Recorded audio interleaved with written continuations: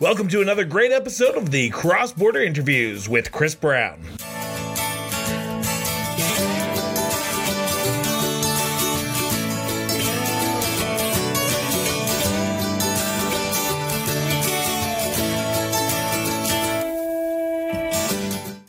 Welcome back to the Cross Border Interviews with Chris Brown. I'm your host, and today we are pleased and honored to have a kind of a colleague, I would say, because sort of a competitive colleague with independent journalism, independent news reporting, independent podcast guys on the show, Jeremy Appel.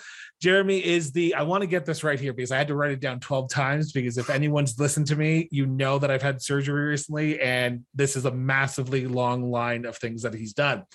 Former reporter of the Medicine Hat, former education and justice reporter at Medicine Hat News, former reporter at The Sprawl here in Calgary, the co-host of the Forgotten Corner podcast, the Big Shiny Takes Institute podcast, two different podcasts there, and currently, and I'm going to get this wrong, I literally just said it twice and I've already forgotten it, the Appel Orchard Substack, I want to say Substack reporter. Jeremy, thank you so much for doing this. This is an honor and a pleasure. Like I said, I'm going to fuck up, and we just started in the first 2 minutes. Well, thank you for making me sound way more accomplished than I am in reality. The URL is Appel Orchard. I just call it the Orchard, but the spelling of my last name and the sort of play on words confuses a lot of people, and that's kind of my bad, but can't change the URL now because that's where people go to read my stuff. Before we get started, I'll just say, as I usually do at the end of these things, the link to that Substack is in the show notes. So click on it, go subscribe to his orchard, I guess, if that's how you want to call it. And step into my orchard. There you go. And learn some great new things. And because he's a great writer. Jeremy, I want to start off with this question for you. And this is a unique one. What does journalism mean to you? Ooh, that's a loaded question. Yeah. Well, no, it's, right off the bat, that's a, it is a really, I think, profound philosophical question. To me, journalism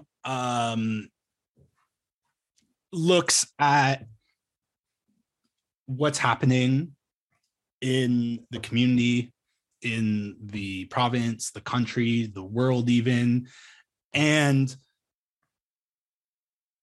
sort of incorporates various perspectives on what's happening, but does so in a critical fashion, right? And I think there's this tendency among many journalists at legacy media outlets who I quite like and respect, and I, use incorporate their work into my own, that And this is promoted by management, of course, and advertisers and all these things, that you can't have any opinions, that you just need to go to one person, hear what they have to say, report that, go to another person, and then, the reader can decide for themselves.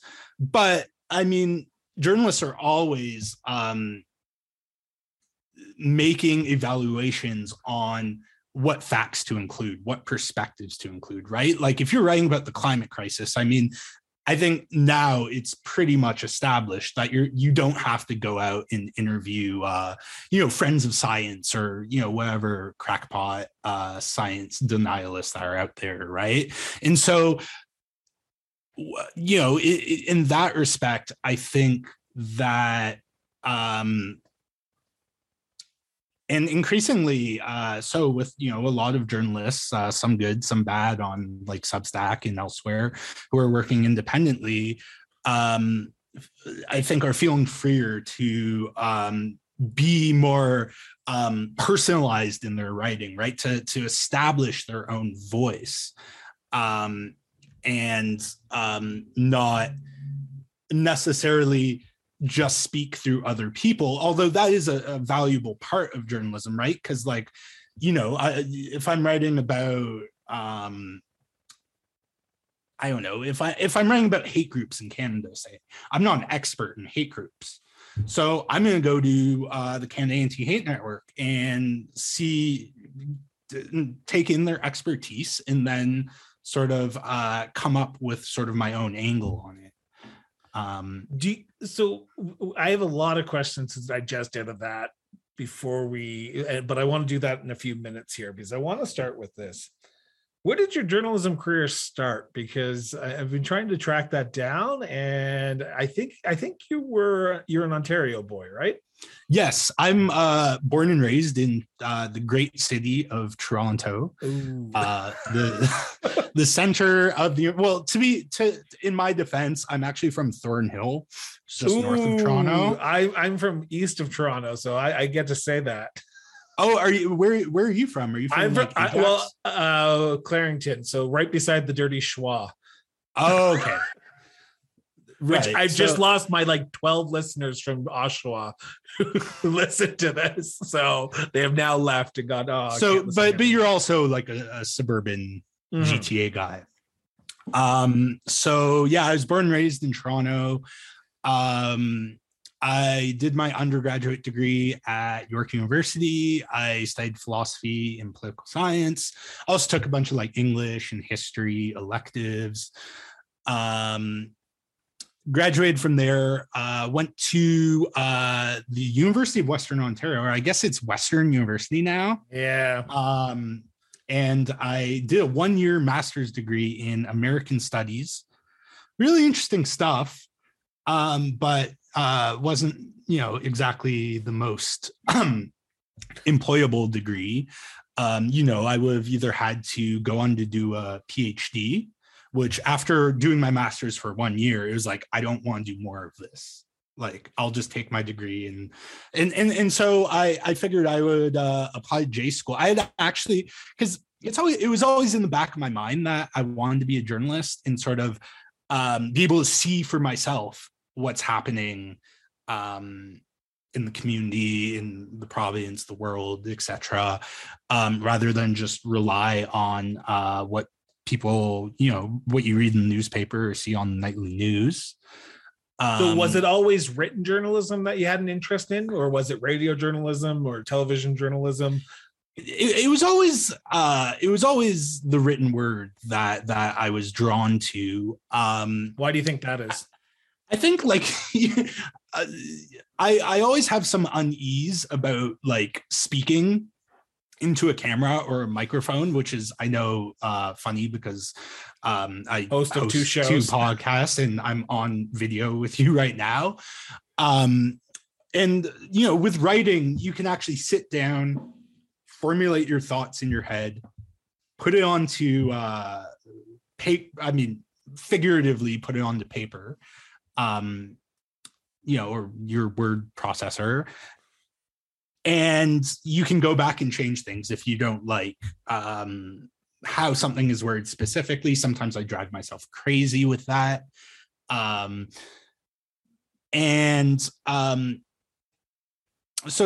yeah, I was always drawn towards print, which obviously is the if you're looking for a job in the media, especially in Ontario. Yeah, especially in Ontario. I mean, good luck. So I went to journalism school at Humber College. Funny bit of trivia. I did a summer internship, 2015. I was 24, pushing 25. My birthday's in late autumn. At the Toronto Sun, of all places, which you wouldn't expect with for your background and your comments that you've put on Twitter. I would never imagine that the Toronto Sun would have been Jeremy's first internship choice, if it was. Well, they were just hiring. It was a paid summer internship. Probably my favorite instructor at Humber College was the crime reporter for the Sun for 25 years. He eventually just left because he didn't appreciate the sort of far right drift it was going in. He was a bit, the Toronto Sun's a union shop, which is, quite funny. In some ways, he was involved with the union there, and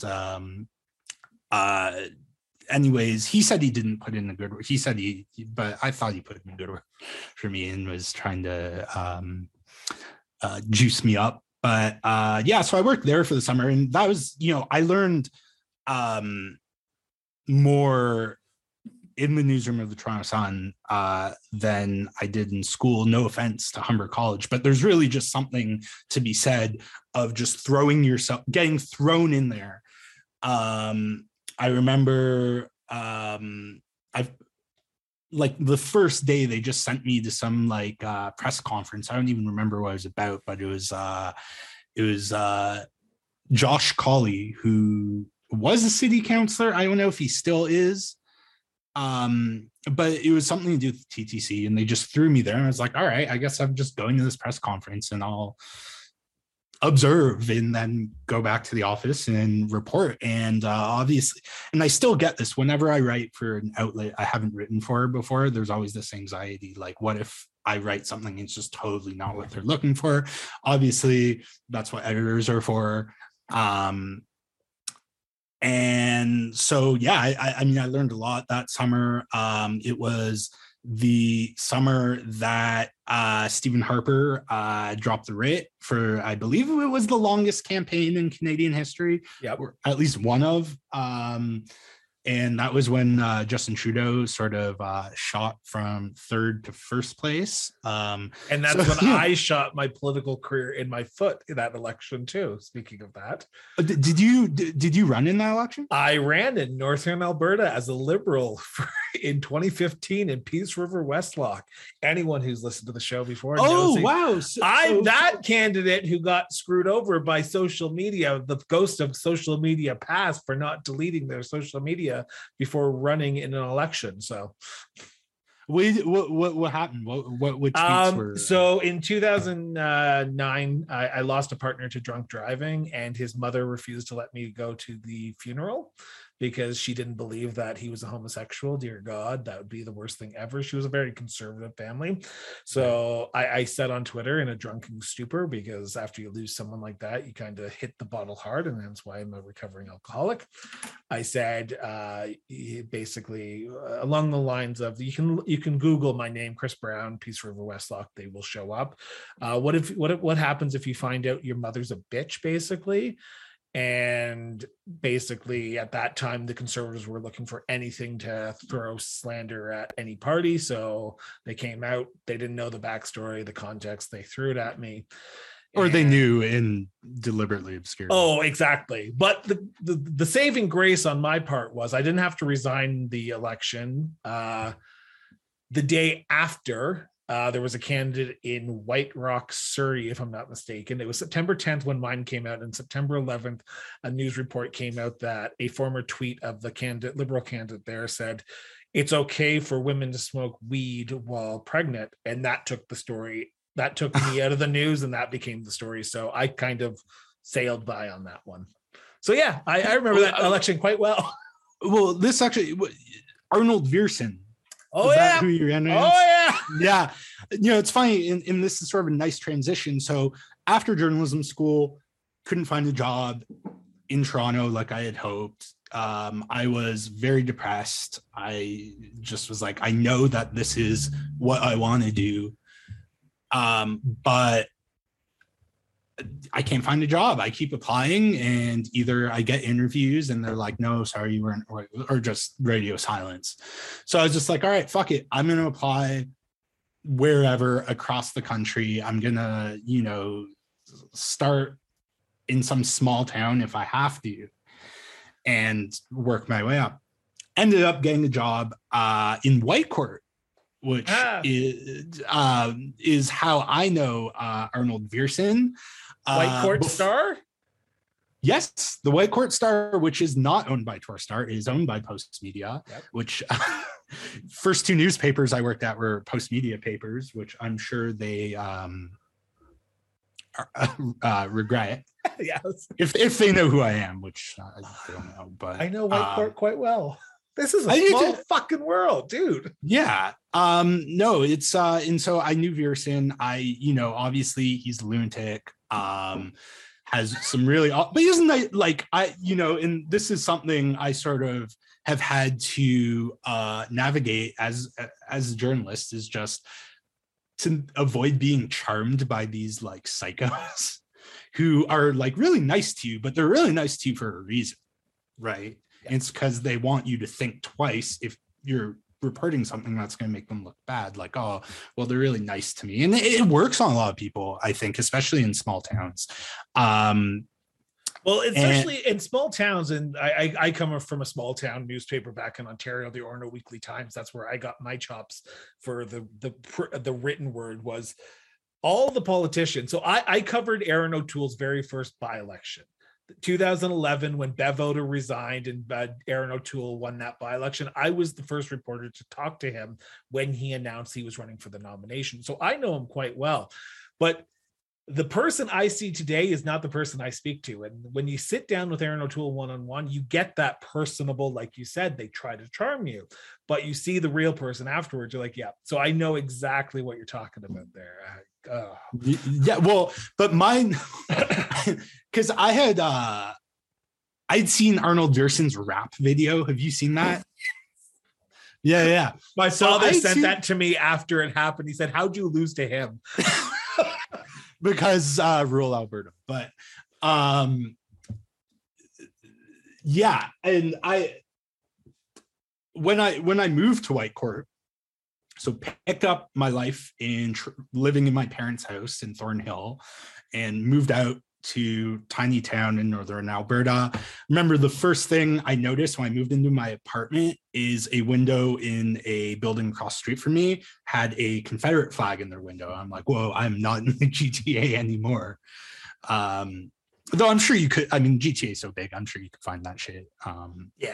There, but there are some hardcore conservatives in Toronto for some reason. Yeah, but I mean, that's beyond conservatism, right? Yeah. But as we both know, the conservatives like to flirt a little with those sentiments, to put it mildly. And the second thing I noticed was that my MP was the guy who did that rap video. And I was like, oh, this is going to be a lot of fun. But, I mean, to Veerson's credit, I asked him tough questions and he answered them to the best of his ability, didn't get defensive or anything. And anyways, was in Whitecourt 6 months, was super depressed. I had difficulty sleeping at night. I think it was probably because I was drinking too much coffee during the day in retrospect.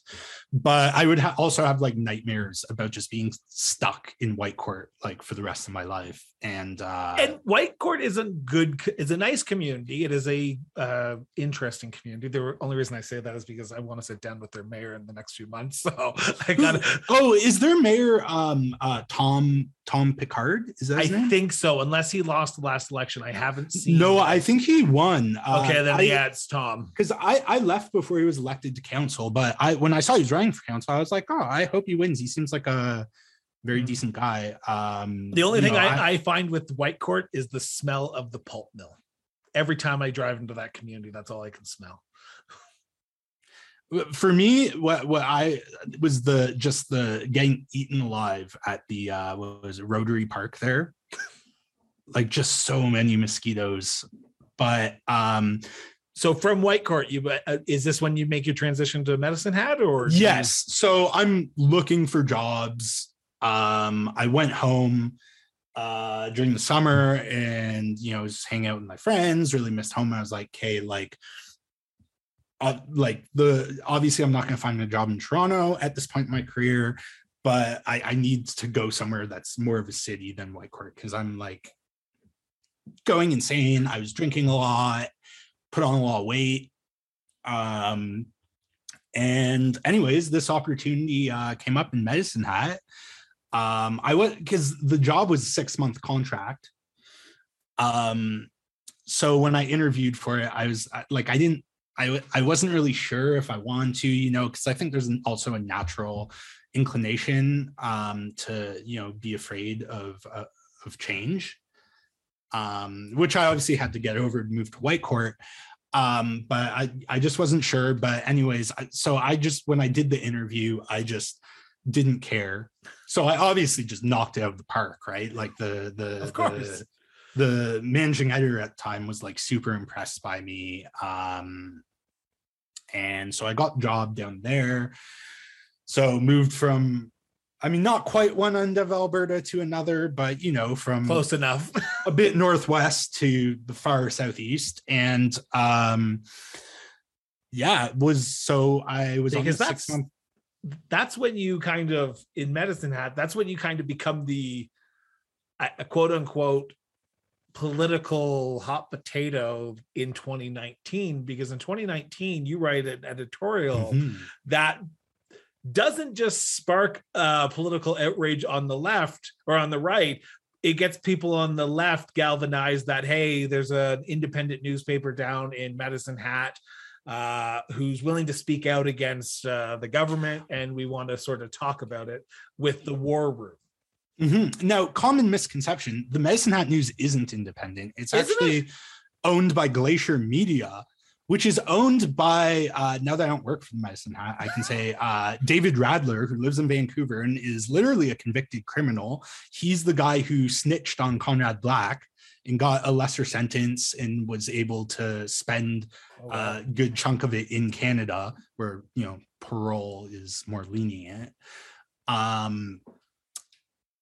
And I thought they were independent. Yeah, no, lots of people assume that, just because how else would I be able to? And my, of course, colleague and dear friend and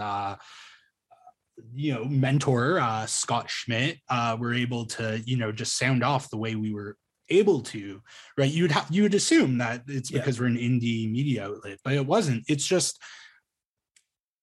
I think it was the right combination. Because for me, what really attracted me to the Medicine Hat News and saw it very much as a step up was, I mean, first of all, Medicine Hat is very small, but it's a hell of a lot bigger than Whitecourt. It was a daily newspaper, and but it was still a very small market where, they have their reporters also writing opinion. Like, that's just an expectation. So, sometimes when I get talking to you about something I tweeted or something, I'd just be like, all right, that's fine. You don't want me to express opinions, then I'll stop writing editorials. And it's like, no, we want you to do that. It's like, well, all right. And, so there was a bit of a, because I was quite outspoken on social media. And, I think I was able to do that because it was a small market that people weren't really paying attention to until they started to. And then I sort of had this leeway. I had, an audience of my own that wasn't tied to Medicine Hat. Right. Because, I mean, Medicine Hat, is historically a very conservative city. You see changes in that are sort of microcosmic of the broader changes in the political culture of Alberta. If you saw the results of the last election in Medicine Hat, the UCP Toady mayor got destroyed. Adley too, like huge, like there. Like, he's really bitter about it as well. I can imagine. Yeah, but he's not a great guy. So I was happy to see him eat shit on election night, because he was just awful. He would always talk shit about the paper, including to a class of school children. Told them that we lie about him and we bully him, which we don't. I mean, they don't. But anyways, so I was sort of sorry. At what point in time do you think to yourself, okay, this opinion piece has come out about the War Room. The War Room has responded to you, and I now have this new following that is just my following. It's not the paper's following, it's my following. It's time to sort of move up in the world. Or are you comfortable being in Medicine Hat and then sort of Calgary comes a calling to you? How does that transition work? Because that's the interesting part that I want to know. Yeah. Well, I guess for starters with this op-ed, so in October 2019, I went back to visit Toronto, and I was really homesick. I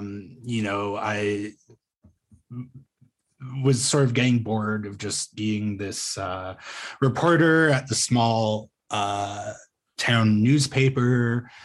And when I got back, I was just like, hey, I need to move to Toronto. I need to start applying for communications jobs. But at the same time, Scott was starting to write these columns that were getting a lot of momentum. And he had sort of opened the floodgates for me, I think, to be more daring in my writing and to, because I had written stuff before that was critical of the government and whatnot, but I really pulled my punches. But Scott, I think, started the snowball effect. And not just in the Medicine Hat newsroom, but I think elsewhere in newsrooms across the province. And I was just like, okay, you know what? I'm like mentally checked out. So I'm going to write this war room stuff is crazy. I remember telling a friend of mine, a dear friend of mine back in Toronto, about this war room that the government's giving $30 million to like harass environmentalists and like write, op-eds to newspapers. And he thought that was the craziest thing he's ever heard. So I was just like, okay, I'm just going to write whatever I think. And, I guess I didn't really think of what would happen as a result of it. It was just like, might as well. And so the editorial comes out on a Saturday, and I mean, it does decently on social media, like above average than most of the things I wrote, but it wasn't huge or anything. And then Monday I'd get into the office and I check my email before our morning meeting, and I see this email from Grady Semmons of the Canadian Energy Center, sent to me and my boss. Really stupid move on their part, not just going above my head, which I'm an error I'm quite grateful for. But I saw it, and without just took my immediate instinct, I screenshotted it, went to Twitter, and I was like, bring it on, War Room. And I sort of closed my Twitter and asked my boss at the time, hey, did you see the email we got from the War Room? She's like, no, I haven't checked my email yet. And I was like, oh, well, you should. You should. Yeah. And then I opened my Twitter, and all of a sudden it's exploded. And people who I was quite familiar with, who like Jason Markusoff and Jen Gerson, who I'm, certainly not a fan of, but they were talking about it. And, Matt Gurney stepped in to defend the War Room, the bootlicker that he is, saying, well, I get angry letters from readers all the time. It's like, well, are they the government? But are they the people that were paying our taxes to do this stuff type of thing? Yeah. Attack us? Yeah. But it was just it was really overwhelming. Once my boss checked her email and went on Twitter, she was just like, whoa, it was sort of a thing that was like better to ask for forgiveness, for permission. It was just like, this is what I'm gonna do. And my following on Twitter tripled that day. I went from 800 and something followers to 3,200. It's really overwhelming. And yeah, just overnight I became someone who people were interested in what they had to say. And it was a trip, and I think I got a bit arrogant, and I picked some Twitter fights that I probably shouldn't have, but spending too much time on that app, which I'm still suffering from. But going into the new year, I was like, all right, let's see where this goes, right? The Medicine Hat News sort of gained this reputation as this, bastion for truth and sticking up to the powers that be in ways that other news outlets weren't in the province. And I think that's why it resonated with a lot of people. And so I continued reporting, writing columns. Did you become the de facto political editorialist? Because you think after that, because people now were looking at you to say, hey, this person has an opinion on politics, on the war room. Maybe he has opinions on other things. Or did you find that sometimes when you wrote other articles or rather other opinion pieces, editorials on other issues, some might go, well, it's not doing as good, so maybe I'll stick with my political opinions than the, I'd say, education opinions or justice opinions, or even so I mean the thing is, and one thing I'll say about the pace of work at the Medicine Hat News at the time was that it was like we were expected to produce an unreasonable amount of copy, as people, I think in many newsrooms across the country experience, right? It was like bang out like 3 stories a day. I had 2 beats because of contractions in the newsroom and layoffs. Or actually in that case, it was that one person left and upper management in Vancouver was just like, oh, well, you don't need to hire someone to replace them. You're doing great. So I didn't have as much time to write opinion as I did. I think it was Scott who became the sort of de facto columnist at the Medicine Hat News. And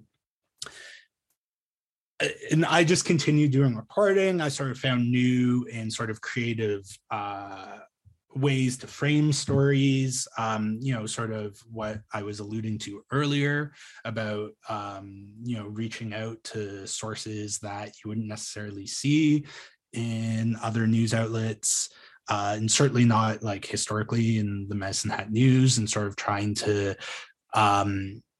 place local stories in a broader like provincial context. But then COVID happened. What? And yeah, have you heard about it? Have you heard about this COVID thing? I've heard something about it. Maybe like started in a mail envelope to China. That's where it started, from Canada. I don't know. Don't know all the details about it because it's so wishy-washy these days. Yeah, I mean, it's fine. Yeah, I mean, if you haven't heard of it by now, exactly, you're doing great. So COVID hits in 2020 because literally this happens in October, this opinion piece of 2019. So literally as COVID is going up. This is December 2019. 2019, sorry. So literally China's getting hit by it. The world's not taking notice until basically March of 2020 when we go, oh crap, we have now a pandemic on our hands where the world is now going to be locked down. So what happens? Like, because you're not Medicine Hat now. Right. And so the first month I had to adjust to working at home. Obviously, I think, those early days of the pandemic, it's easy to forget, like, we all thought the world was going to end, or I shouldn't say I thought the world was going to end. Donald Trump's president. Yeah, exactly. I was sleeping erratically. I was, showing up is perhaps a misnomer, but I was late to work a bunch of times, and it was just a whole mess. I had also in 2019 became more active with the union there, and we were about to start. We were supposed to start contract negotiations in March 2020, and I had gotten people involved with the union at work who had never taken an interest in it, just getting them fired up to like take on management and to like create better working conditions. And that all fell to the wayside. And then in April 2020, I got laid off.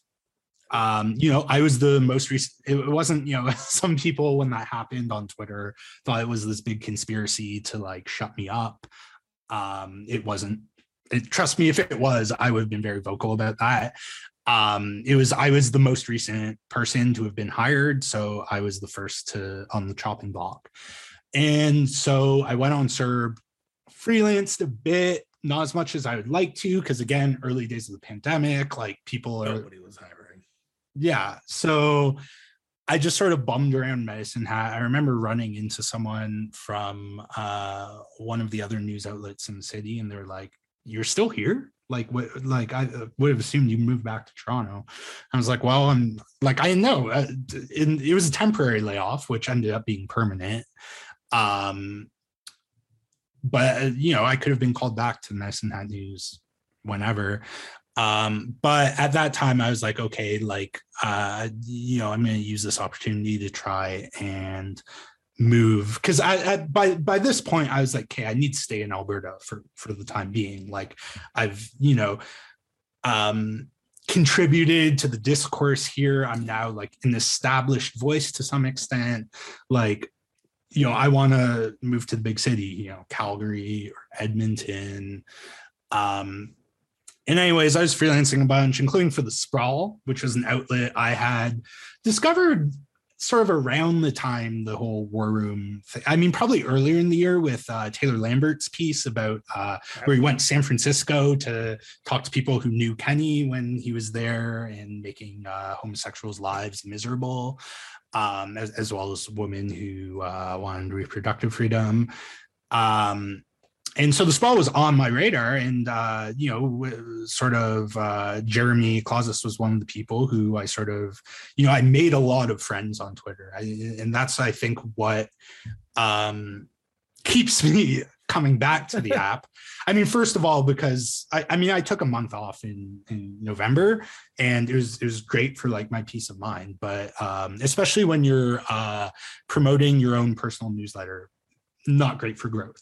Yeah, very bad for growth, actually. So, but anyways, there's that. But also, I made a lot of close friends. I mean, when I moved to Calgary, I already had like a group of friends, right, who I'd met online when I was still living in Medicine Hat and had come to Calgary on union business.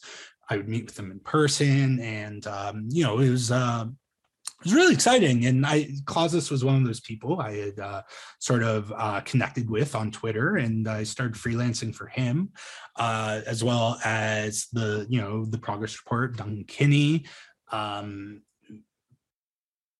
which I've done some work, but for both those outlets I've done a lot of work that I'm very proud of. Also a new left-wing opinion site I had just started like a month or two before the pandemic, called Passage, which I've written quite a bit for. And again, things were slow. I remember that summer it was almost like that those 6 months after journalism school where I just couldn't find a job. Like, I was just really down in the dumps. But then there was an ad for the Sprawl that was hiring a part-time City Hall reporter. And, I was like, that could be me. I mean, I know the people who work at the Sprawl. We have a good relationship. I've written for them a few times. They like my work. They know I'm easy to work with.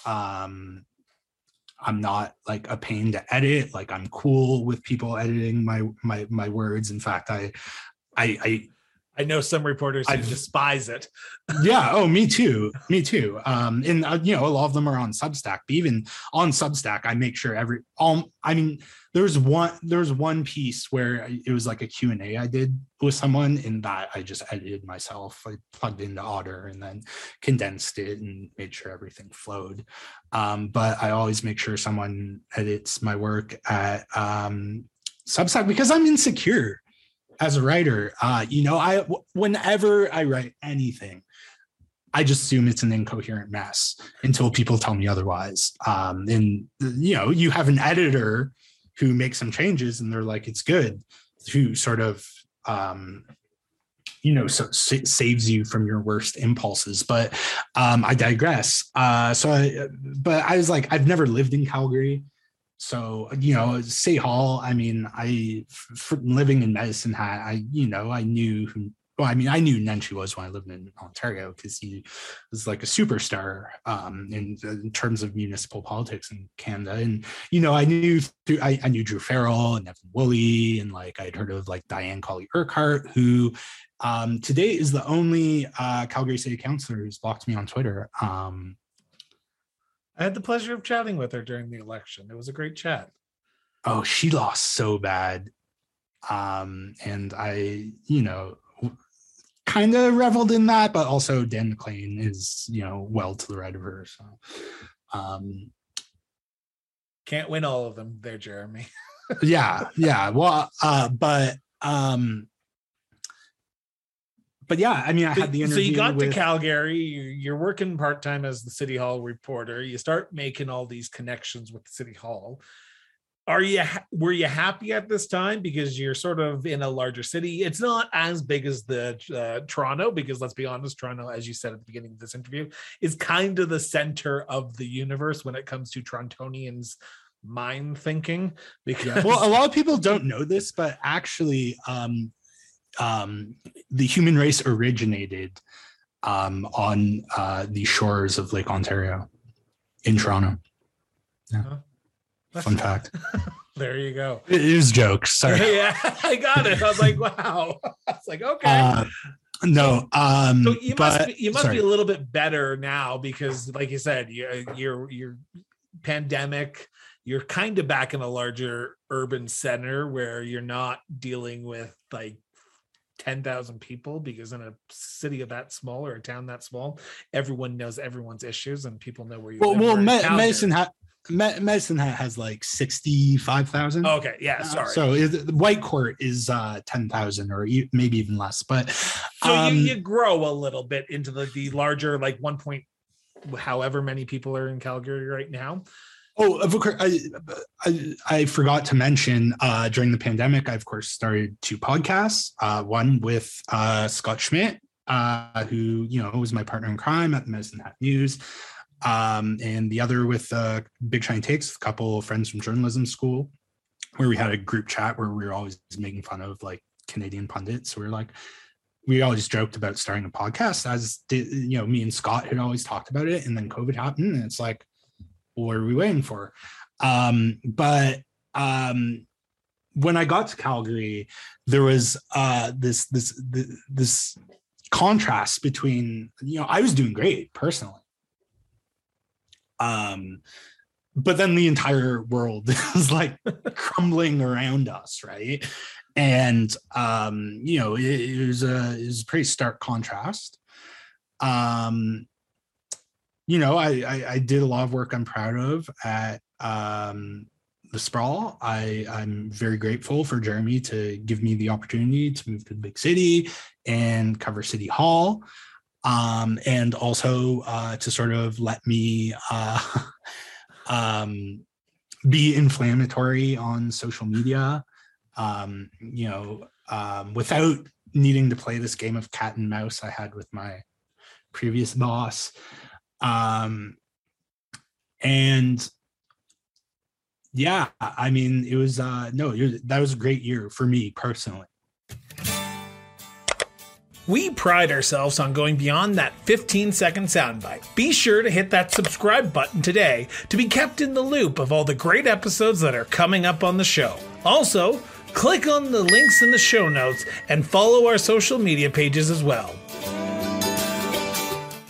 And then in 2021, the municipal election happens. And during the middle of kind of at the beginning, actually probably I'd say July or August, you might be able to clarify, Jeremy, the editor-in-chief of the Sprawl, announces that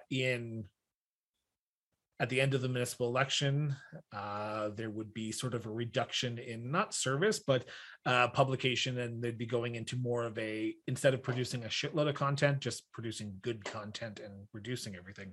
Were you taken back? Did you know this was coming?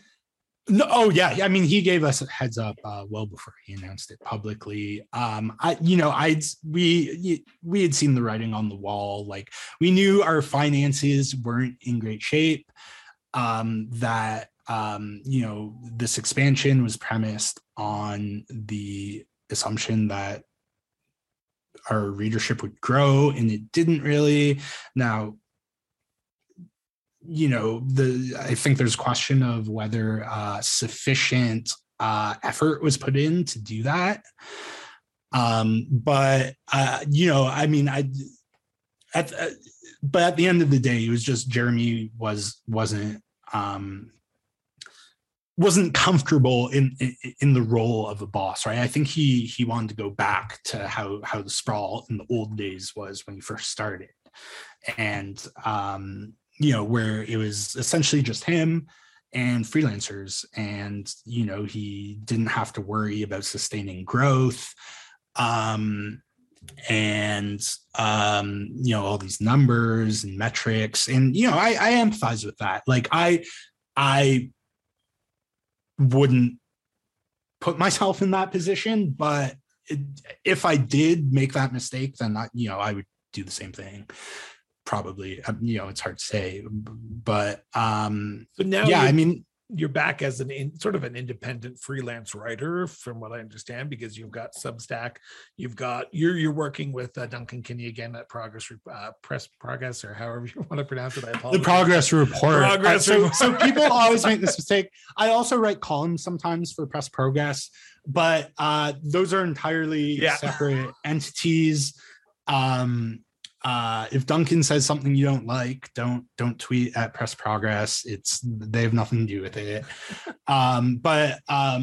Press Progress is a national news outlet that is part of the Broadbent Institute, which was founded by former NDP leader Ed Broadbent. And they do a lot of great reporting. I mean, it just came out, I believe, News Shield or whatever that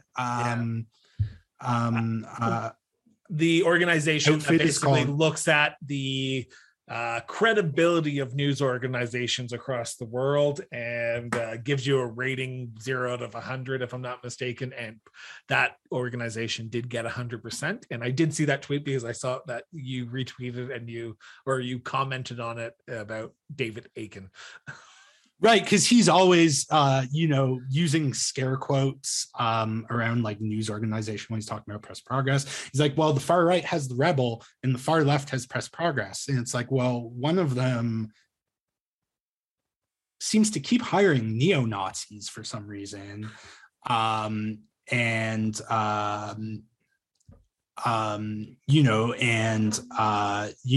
Manufactures stories and creates conflict and uses it to fundraise and sues anyone who says anything bad about them. I hope I don't land you in court. Hey, I will say this as an editorial free speech podcast, where interviews, online show where we talk to anyone and everyone. If you want to sue us, send us the letter. We will ensure. I would. My dream is to get sued for calling someone litigious, like that.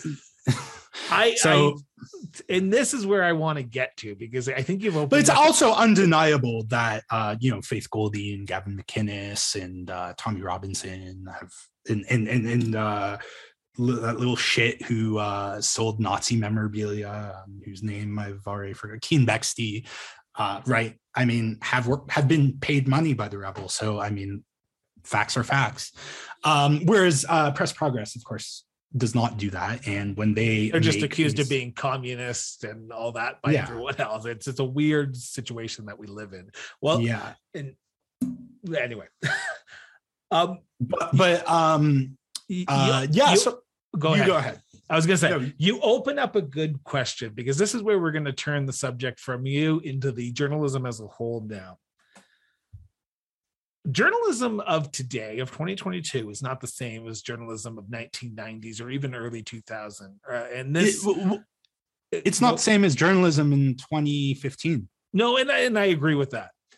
The rise of shows like this, of like the Forgotten Corner, the Big Shiny Takes, the Counter Signal with Keenan Braxton, or however you want to pronounce his name, has changed the name of how news gets out there.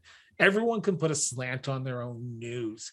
How do you, as an independent journalist, break through that barrier and try to say, okay, what I'm doing is news, what they're doing is opinion covered in news? Because I think that's where a lot of people are confused these days, is they don't know what actually is news, because everyone just assumes that they're a news organization, which I know I'm not. I will be the first to admit, we do independent journalism, we do some stuff, but most of it is conversations like this, and it's an actual conversation. And I ask the questions as the quote unquote host, and I've been referred to as Michael Moore, Charlie Rose, and Matt Lauer all in the same month.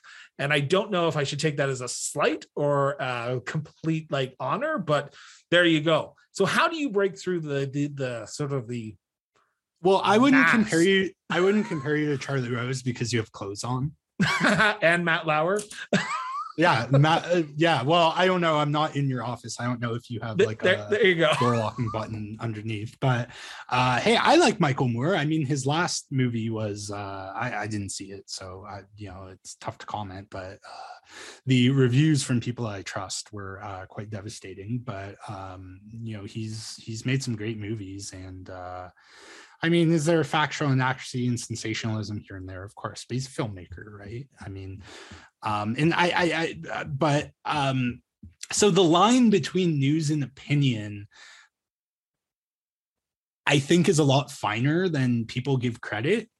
Because as I think I got ahead of myself. First question you asked me, I sort of talked about sort of being open about where I stand on issues, and then within that framework, sort of laying out the facts and arranging them accordingly and providing my own commentary based on the facts, right?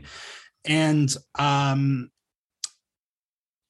you see, I mean, in the Canadian media is overwhelmingly right wing, and the media in Calgary is even more overwhelmingly right wing. And I mean, you have a lot of great reporters working at the Calgary Herald and the Edmonton Journal as well, who do great work, and they're not allowed to even come close to expressing their opinion in copy or online or whatnot. Obviously, people fall through the crack.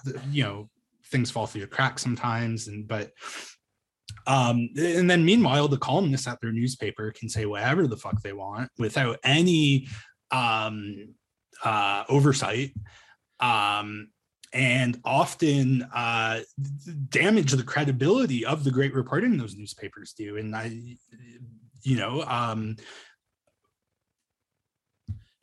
do you think that the columnists that I've seen, like the Rick Bells, and don't get me wrong, Rick Bell probably is a nice guy. I've never met him in my life, so I can't say yes or no to this.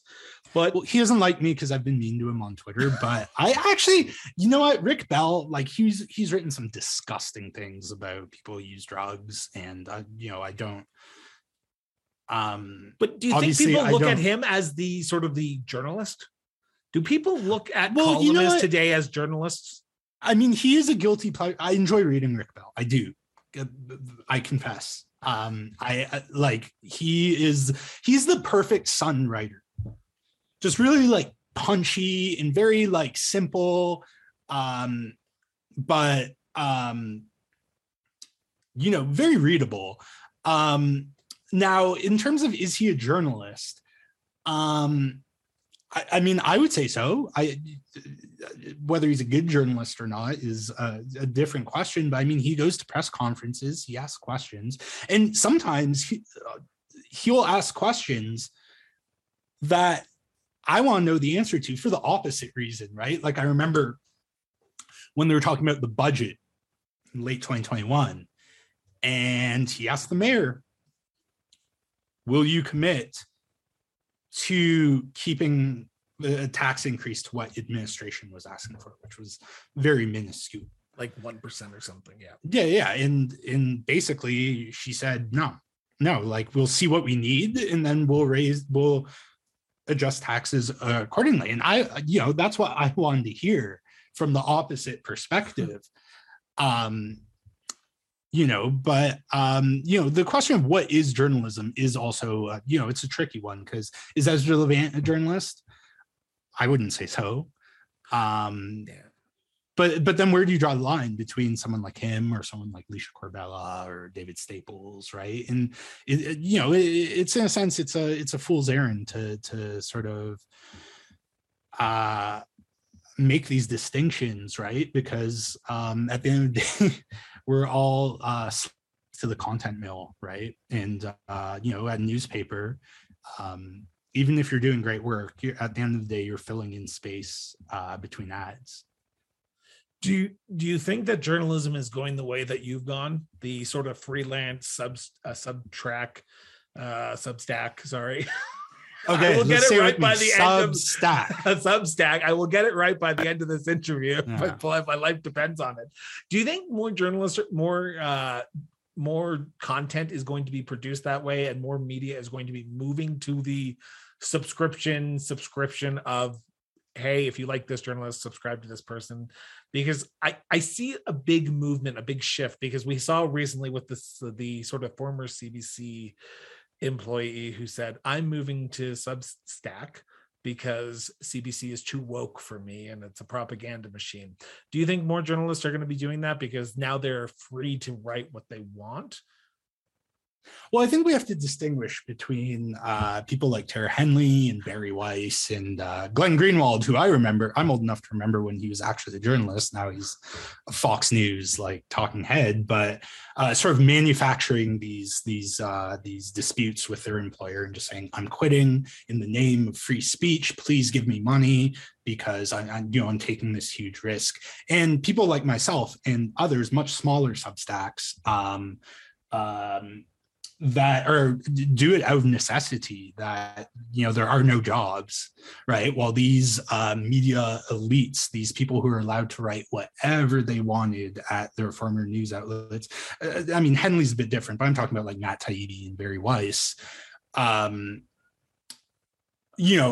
think there are people like myself who are doing it because there are no jobs. And I think, is that the future of journalism? I mean, I think this, because it is essentially gig work, right? Like, you're doing this work and you get paid based on how many subscribers you attract, not like a day's work, or a certain amount of output. And I think there's a risk that that's just the future of the economy, right? Yeah. That there are no more jobs and everyone's just driving for Uber or writing for Substack, right? And you're not an employee with them. You don't have that human element is eliminated. You don't have a newsroom you go to and you can socialize with people and bounce ideas off them and get into heated exchanges sometimes. Being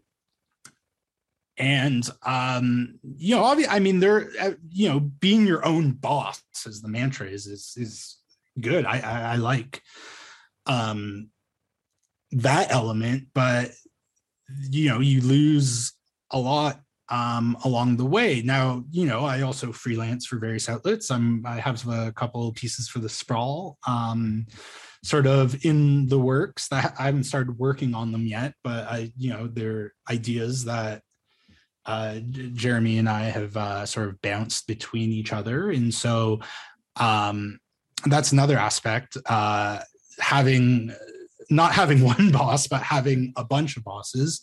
It's also promising because there is this progressive media space in Canada that didn't exist when I moved out to Alberta. Like when I moved out to Alberta, the goal was like to one day move back to Toronto and be a columnist for the Star, which would still be cool. Like, there's a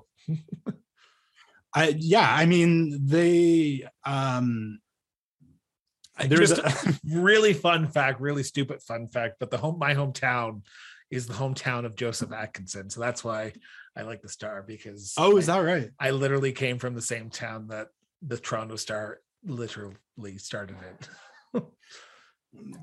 Yeah, no, I mean, they're one of the few mainstream news publications that actually have a few columnists who are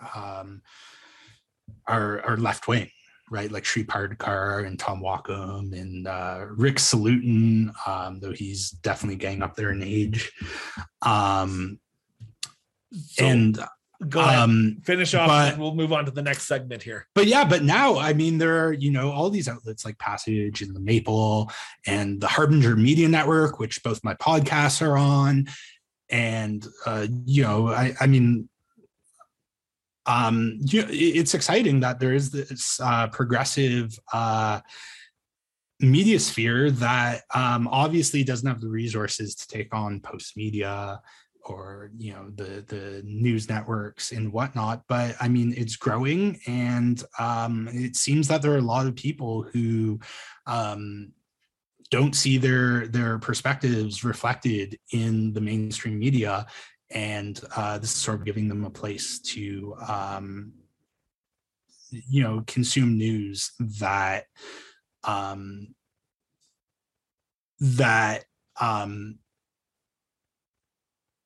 reflects who they are, right?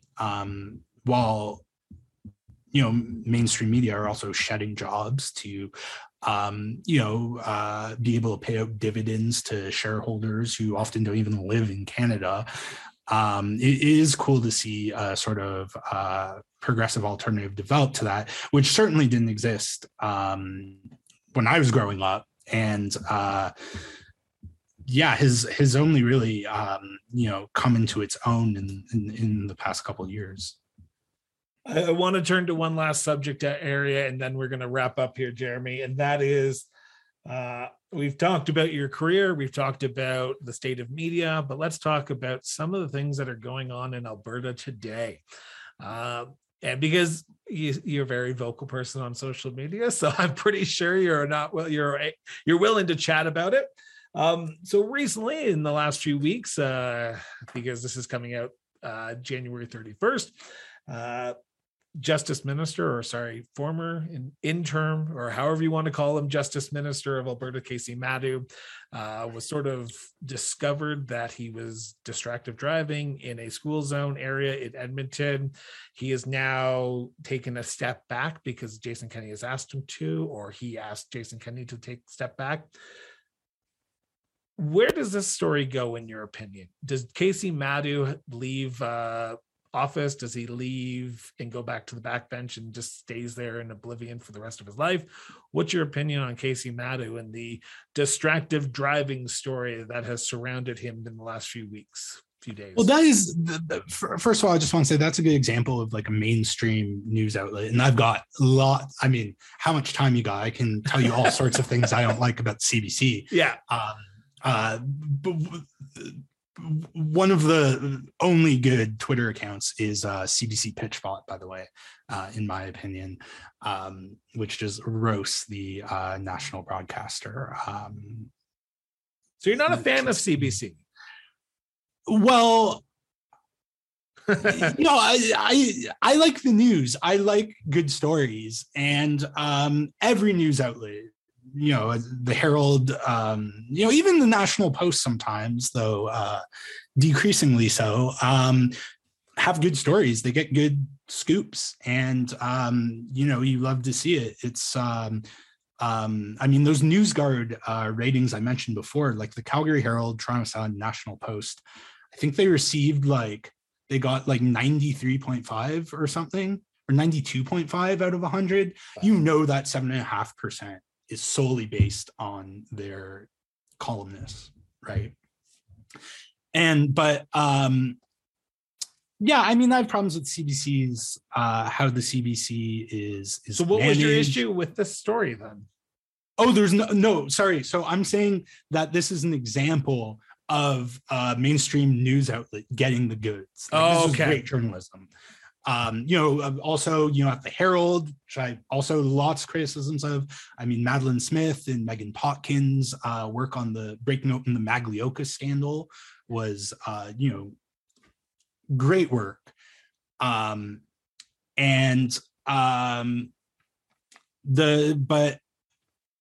So with this did you read Don Braid's column today? Not today. I haven't read it today. Don Braid's also one of those who, I don't agree with him. I think he gets taken for a ride sometimes by, people in power. There's always a risk in journalism when you have all these connections that you want to hold on to. But it's sort of a bombshell. He writes that. Is this they Rick knew McIver, like 10 months ago? Yeah. That so right. And I don't know if do we need to tell your viewers like what the story is, or do we assume they already know? I want to say that I want to assume they already know, but let's give a brief background if you want. Yeah. Okay. So in March, now former or and that's the thing. He's not officially stepped down. He's just released his duties. Yeah, I think Kenny said step back. Yeah, he's stepping back. So that suggests pending the outcome of some independent investigation. It'd be interesting to see the details of how independent that investigation actually is. But he got distracted driving ticket for being on his phone in a playground area in Edmonton, where he is the sole conservative MLA, won his election by about 800 votes in 2019.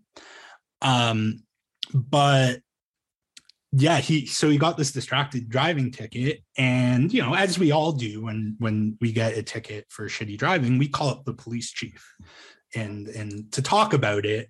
Now, both he and the police chief say he didn't ask for the ticket to be withdrawn. But you don't have to ask in order to ask, you know what I mean? And so he brought up racial profiling of, Black Canadians, which is, of course, a very real issue that we ought to take very seriously, though to me, it seems like very cynical weaponization of identity politics. But, I'm not an expert on these things. He brought up the fact that Shannon Phillips, the MLA. He brought up that Shannon Phillips was being surveilled by the Lethbridge Police Service and was asking if he was being surveilled. And according to Maydew, the police chief told him, no, you're not being surveilled. And he was like, okay. And I mean, what sounds like to me was he was testing the waters to see if he could get out of it. And McPhee was just like, no, sorry. And so he gets it on a Monday or Tuesday, if I'm not mistaken, the speeding ticket. He pays for it, according to CBC's reporting, that Friday. So literally, he pays it by the end of the week. That week, he pays for it. If I'm not mistaken, he pays for the ticket, the full ticket outright. So this story is nothing. So this is 2021, March of 2021 or 2022. 2020 or 2020? Well, 2021, because 2021. March 2022 hasn't happened. Yeah, sorry. So about 2 weeks ago, as of this airing, middle of January, CBC releases, I think it's about 3:00 in the afternoon, that this ticket happened, and they had called. He had Casey Madhu, the MLA for Edmonton Southwest, the Minister of Justice, had called the police chief. Social media sparks off a massive firestorm of who knew when, who didn't know when, and how could this happen? A Minister of Justice calling a police chief to potentially get a ticket overturned. But both parties say that didn't happen. The next morning, Jason Kenney comes out and said he has asked Casey Madhu, Minister of Justice, to step back pending an independent investigation. Brings in Sonia Savage to serve as the interim justice minister. Now, Sonia Savage made international headlines during the early days of the pandemic for saying that now is a great time to build pipelines because no one can protest them, which was, of course, before the killing of George Floyd and the mass demonstrations against police brutality all over the world, and also which coincided with an increasing awareness that COVID doesn't spread much outdoors. So very, that sends a message appointing her to the Justice Ministry. But so Maydew has now stepped aside. Kenny was like, I had no idea. I found out about this through the media. But Don Braid reported today in a column that Rick McIver, the Minister of Municipal Affairs and former Calgary City Councillor, knew. Matt Wolf, who I wanted to forget exists, but unfortunately I can't now, knew that another minister knew. I want to say Doug Schweitzer, but it's not. No, it wasn't Schweitzer. It was, hold on, let me pull up the column. Oh. Jason Nixon. Nixon. There you go. Jason Nixon knew. Government House leader. Yeah. And perhaps most importantly, Kenny's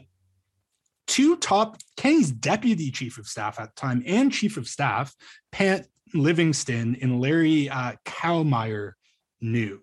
Now, Braid couldn't confirm whether Kenny himself knew, but I mean, his top two advisors knew. I mean, if they're not telling their boss about this, they're not doing their jobs. And I'm not advocating snitching, but I'm just saying that, you know, in politics, if your top advisors know something, yeah, you either know or you damn well should know. And if you don't know, then I think there needs to be a long conversation with those two deputy chief of staffs to say, why didn't I know? And what else are you hiding from me? Because that would be the bigger story of what else does Jason Kenney not know about what's happening in the UCP caucus? And I would say the exact same thing for Rachel Notley, because don't get me wrong, anyone who's listened to the show before knows I am not a big fan of the NDP, the Alberta NDP, because there are some issues in that party that they seem to have glossed over since their time in opposition, and we can talk about that in a few minutes if you want. But I want people to know that no comment. Yeah. So obviously, does Casey Madu basically have to step back, or because he's the only Edmonton MLA, UCP MLA, he kind of is stuck in or does he get shuffled out of justice into some low-lying portfolio? Well, I think it's safe to say he's not going to be in cabinet before the next election. I mean, I could be wrong, but it just doesn't seem likely to me. I think he's going to, there's what I think he's going to do and what I think he should do. And what he's going to do, I think, is stick around. And I mean, considering the fact that he won by just 800 votes in Edmonton, in an election where the UCP took more than half of the vote province-wide, now that the UCP is so unpopular and the NDP is doing rather well in the polls, I think he's toast. And I think he should step down to avoid being humiliated further. I mean, if you recall, when he was municipal affairs minister, I mean, talk to anyone in the city of Calgary who were, you know, any Calgary city councilor except for maybe a few, and they couldn't work with him, right? I mean, the Alberta Urban Municipalities Association denounced him, which is something they never do, because obviously their job is to have a constructive working relationship with government. But he just ran through these electoral changes, and the AUMA had its criticisms of them, and he just totally ignored them. So that's two humiliations in two cabinet ministries. He represents a riding in Edmonton, which is obviously an NDP stronghold, at least provincially. And so I think he should resign and let another UCP person lose that riding. But out on top, I'm undefeated. Yeah, exactly. But that's also easy for me to say. Obviously, when you're in this position, there are other factors, right? There are these pressures to keep it going and try and turn things around. And, you know, I don't know. I mean, I thought the UCP was for sure going to serve at least 2 terms when they won, and even like until COVID, really. But I mean, now I don't know. I mean, I think this is where you and I will disagree on. Well, I don't underestimate the NDP's ability to screw it up and lose. That is a distinct possibility. But I think what we saw in the States, though, with people are just fed up with Trump, and Joe Biden wasn't an inspirational candidate by any means, but people are against Trump, rallied behind him, and they pushed him over the edge. I think that could happen with Rachel Notley again. Again, you know, predictions are such a crapshoot in politics. But I mean, I could definitely see Rachel Notley becoming premier again. So, and further alienating the NDP's progressive base by just trying to get all of the conservatives who don't like the UCP to vote for the NDP, and whether that's a successful electoral strategy or not, I think that's clearly the direction she is moving in. We pride ourselves on going beyond that 15-second soundbite by becoming a backer of the show. With a quick visit to patreon.com and searching Cross-Border Interviews, you can help continue this show. For as little as $3 a month, your support can ensure we grow and bring new and exciting things to our growing listenership. Click the link in the show notes and back the show today.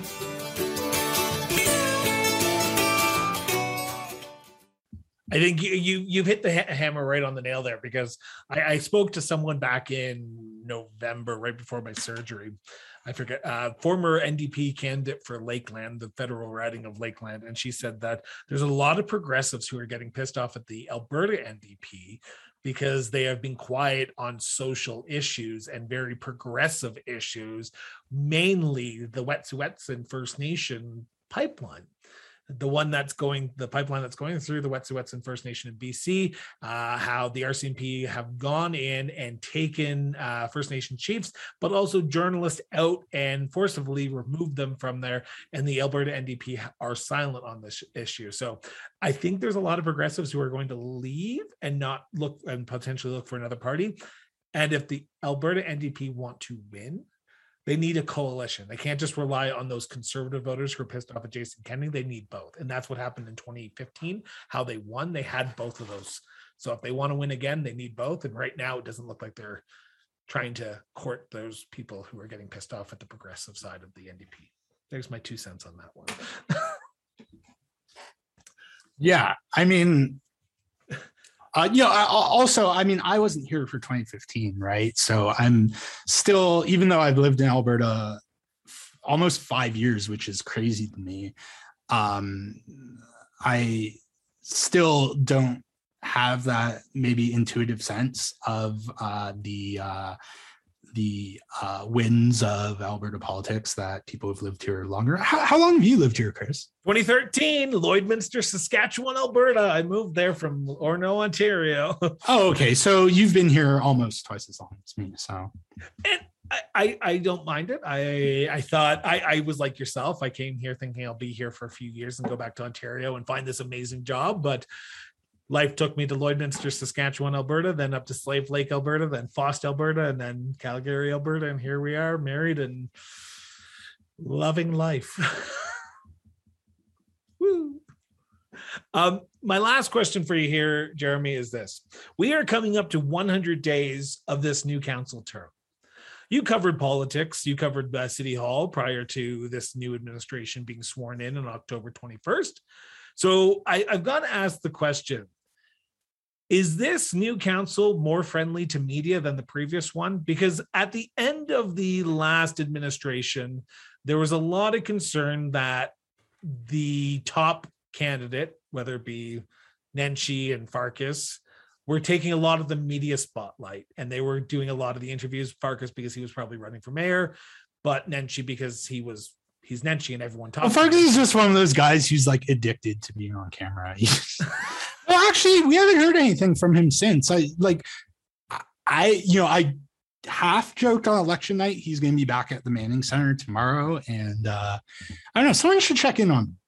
I think, well, last time I saw the post from him on social media, he was going to do some trek down in the States that Reese Witherspoon did in the movie Wild, like go backpacking. So that's actually cool. Maybe he's like going to do ayahuasca in like nature and just become like a socialist. There you go. So in your opinion, do you believe that this council is more media friendly and more accessible than potentially previous administrations? That's a good question. again, I only covered the tail end of the last council. I know Nenshi was great with media, very accessible, very media savvy, right? Like he knows what he's doing, and an all around likable guy. And I have some critiques of some policies of his that we don't have time to get into, but we'll have you back for another episode. I would love that anytime. But I think Jody has in that respect and many others sort of carried the Nenshi torch. That from my experience, she's quite accessible. As far as other counselors go, they're still green. I understand that because it's only been 100 days, but don't get me wrong, I'm going to do a shameless plug here because it's coming up here on February 3rd. We have 2 interviews lined up with city councilors, or we're going to do live interviews with them. So I'm looking forward to that. So I think they're a little bit more accessible. I tried prior to this whole show going sort of ape wild during the election with those debates and all the candidate forums. They seem to be more engaged. Previous council, to me, they were like, who are you? We don't want to talk to you. Maybe because we were an online podcast. I air quoted that. They might not have, but to me, they seem like, and I just wanted to know if it was just me or if it's. Well, you're talking to Penner and Meehan. Yes, right? And we're in conversation with 3 others right now. Yeah, and I mean, again, I can't really compare it to the last council, but with the exception of Sean Chu, of course, for reasons that I'm sure you're all familiar with. It seems to me like you go to council and Andre Chabot, who I think is my counselor. Oh, is that right? You're in Ward 10. So you didn't have a counselor for a while last year, but I did. I had George Chahal. Oh, that's right. They sort of divvied up the word between 2. Anyways, I think Andre Chabot is batshit insane, but he's been quite accessible. I know when they were talking about fluoridation, he came out to talk to media. I asked him a very provocative question that he sort of smirked and answered to the best of his ability about the fact, because you're saying that fluoridation, there's just not enough of a consensus, even though a clear majority voted for it. And I looked at the voting distribution in his ward, and the yes side in fluoridation got more votes than he did. So I asked him about that, and he did his best to answer it. And Dan McLean has been very accessible to the media. He sort of, I wrote a Substack piece recently that he is sort of the Farkas of this council. Not that I think he's running for mayor. Maybe he is, but just in that he's always out there getting his position across. He's sort of the the libertarian contrarian of council. The one I've been shocked about, Sonia Sharp. In terms of her voting record, or well, how did Calgary's Future wind up endorsing her? Because she's very conservative. I was talking to Jacob McGregor about that too, and he's like, obviously we're on opposite ends of the political spectrum, but he was like, I've been very impressed by her, and I was like, yeah, I've been very I didn't really have expectations for her, but I didn't expect her to be as consistently conservative as she has been.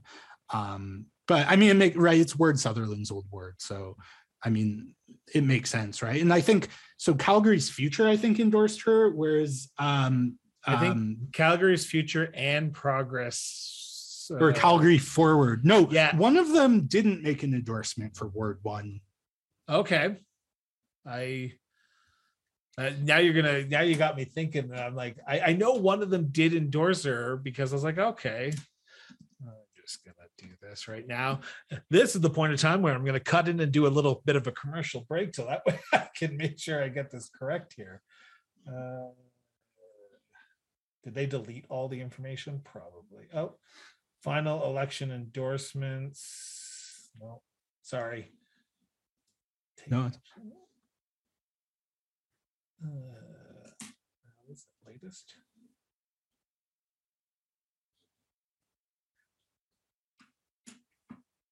they've scrubbed their website. Oh, They've no, I'm not. I don't think there's conspiracy there. I just think it's old news. But yeah, I mean, obviously, in the last council, Maglioka was very tight-lipped for Any reasons. Again, you'll be familiar with. I guess Sean Chu is playing that role now. Courtney Walcott, who's my counselor, has been very accessible, very out there, willing to speak with the media. Penner, I've been very impressed by her for the most part. Mian is.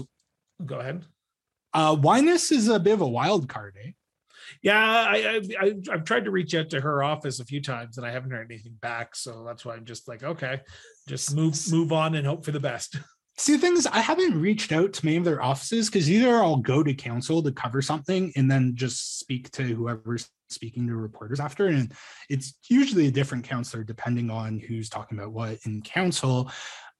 Or I'll just aggregate what the Calgary Herald or Global News or CTV or CBC have covered and just use the quotes that were from whatever counselor they spoke to. Right? I hate a journalist like that. It would just put their microphone up and just go, okay, everyone else asks a question. I have nothing. So then I'll just use that audio. Well, but I mean, it's good to do that sometimes if you're not like well informed on what they're talking about, to just learn. But my thing was when I was in Lloydminster, this is where it really got me. When I was in Lloydminster, the TV reporters, who I know some of the TV reporters who are currently here on TV stations here in Calgary, would just sit there with their microphone and just not even look at the person and just let the film record. And then whose question is on the 6:30 news that night? Oh, it's mine. Shocker. So anyway, there's my rant about journalism in 2022. Stop doing that.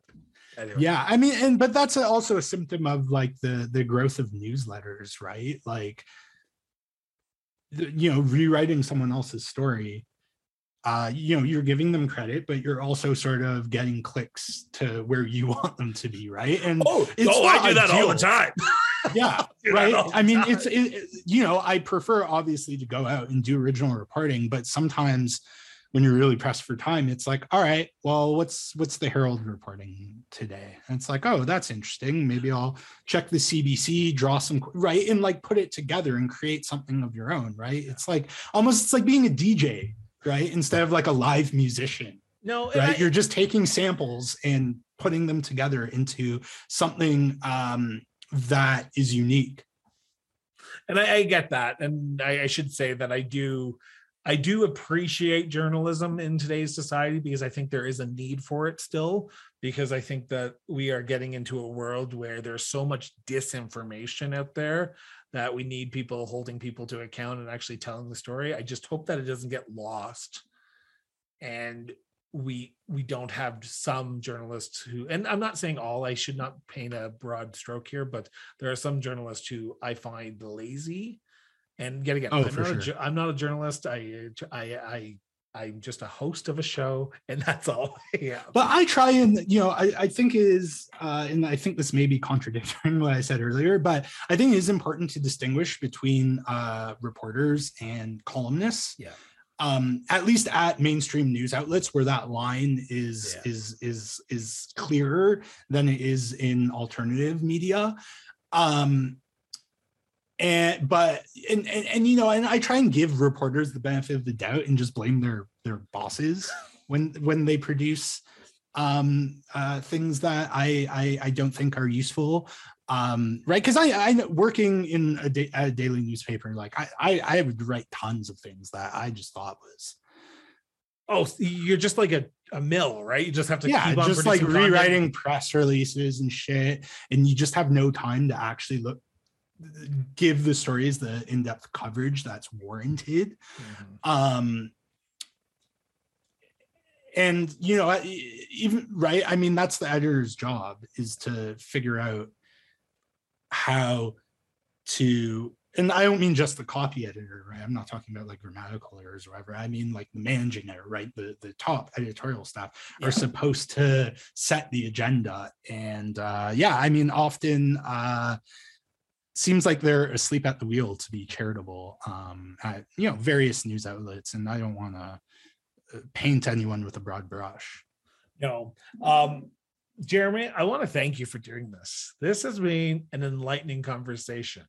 I had a great time. I like when I'm really that. I'm not sure if they're sincere when they say that though, because I'm like, are you bullshitting me right now just because we're recording or what? Yeah, no, and I really appreciated the work you did throughout the election campaign. Thanks for covering it. It was the first time I've ever been live tweeted in my life before. Well, that's the thing with the sprawl too. And what I try to do, like with newsletter, is look at what like the mainstream outlets do, and a lot of what their reporters do is good, and look for gaps in sort of that coverage. In sort of when it came to debates, it was like, what debates aren't getting that much attention? And I came across yours because people are so fixated on the mayoral debates, and fair enough. But the local debates were very interesting too, and I'm really glad that you did those. And I also had no idea you were sick until I read about it in the CBC, which I think is a testament to your abilities as a broadcaster. As a host, I'm not a broadcaster. I'm a host. You're a broadcaster. We're broadcasting right now. That's true. 5 days a week. It takes a lot out of you to do this 5 days. Do you record 5 days a week? We record about 12 episodes in like 4 days, and then and then you divvy them up. Yes, I didn't know that. Yes, we are very much in the opinion that every day there's a new day, so let's put out a new episode each day. And people seem to like we don't get the traction as we did during the municipal election for our YouTube videos, but our show, people listen to it. And like, I'm not sure if you look at the algorithms on your podcast, but I look at mine all the time. I'm like, why the hell are people from Haiti listening to my show? Like, I'm like, well, VPNs. Is it? It's gotta be.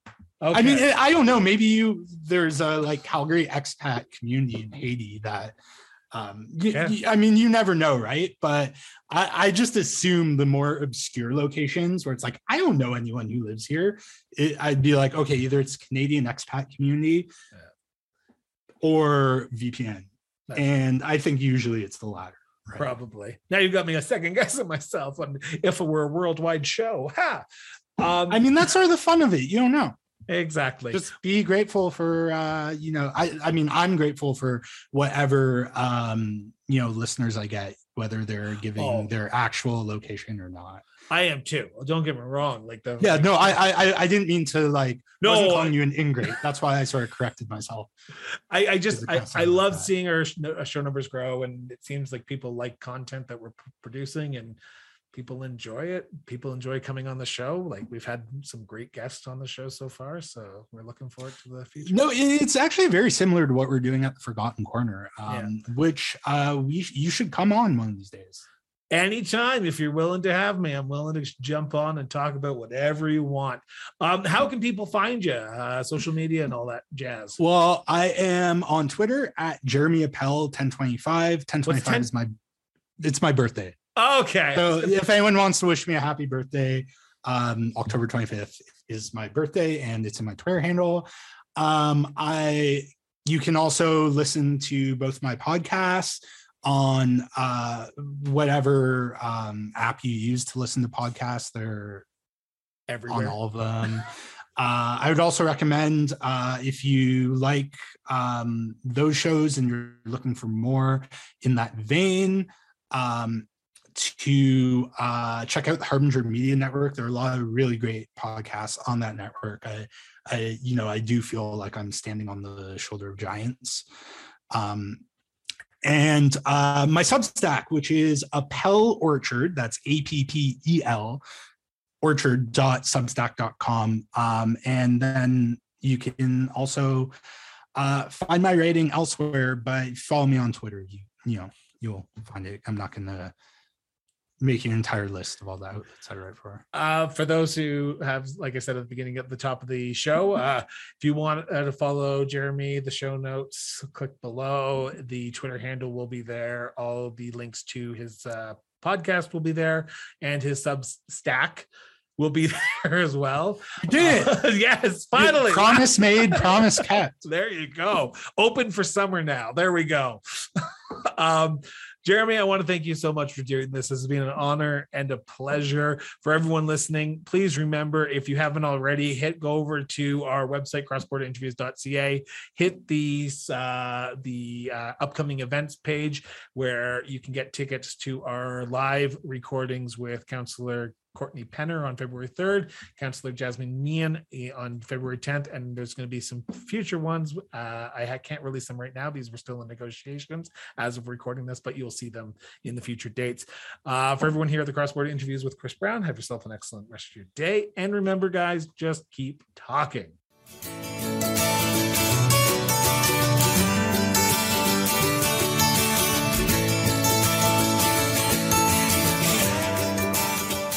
Cross Border Interviews with Chris Brown was produced and edited by Miranda Brown & Associates Incorporated. For more information on the show and our company, visit crossborderinterviews.ca.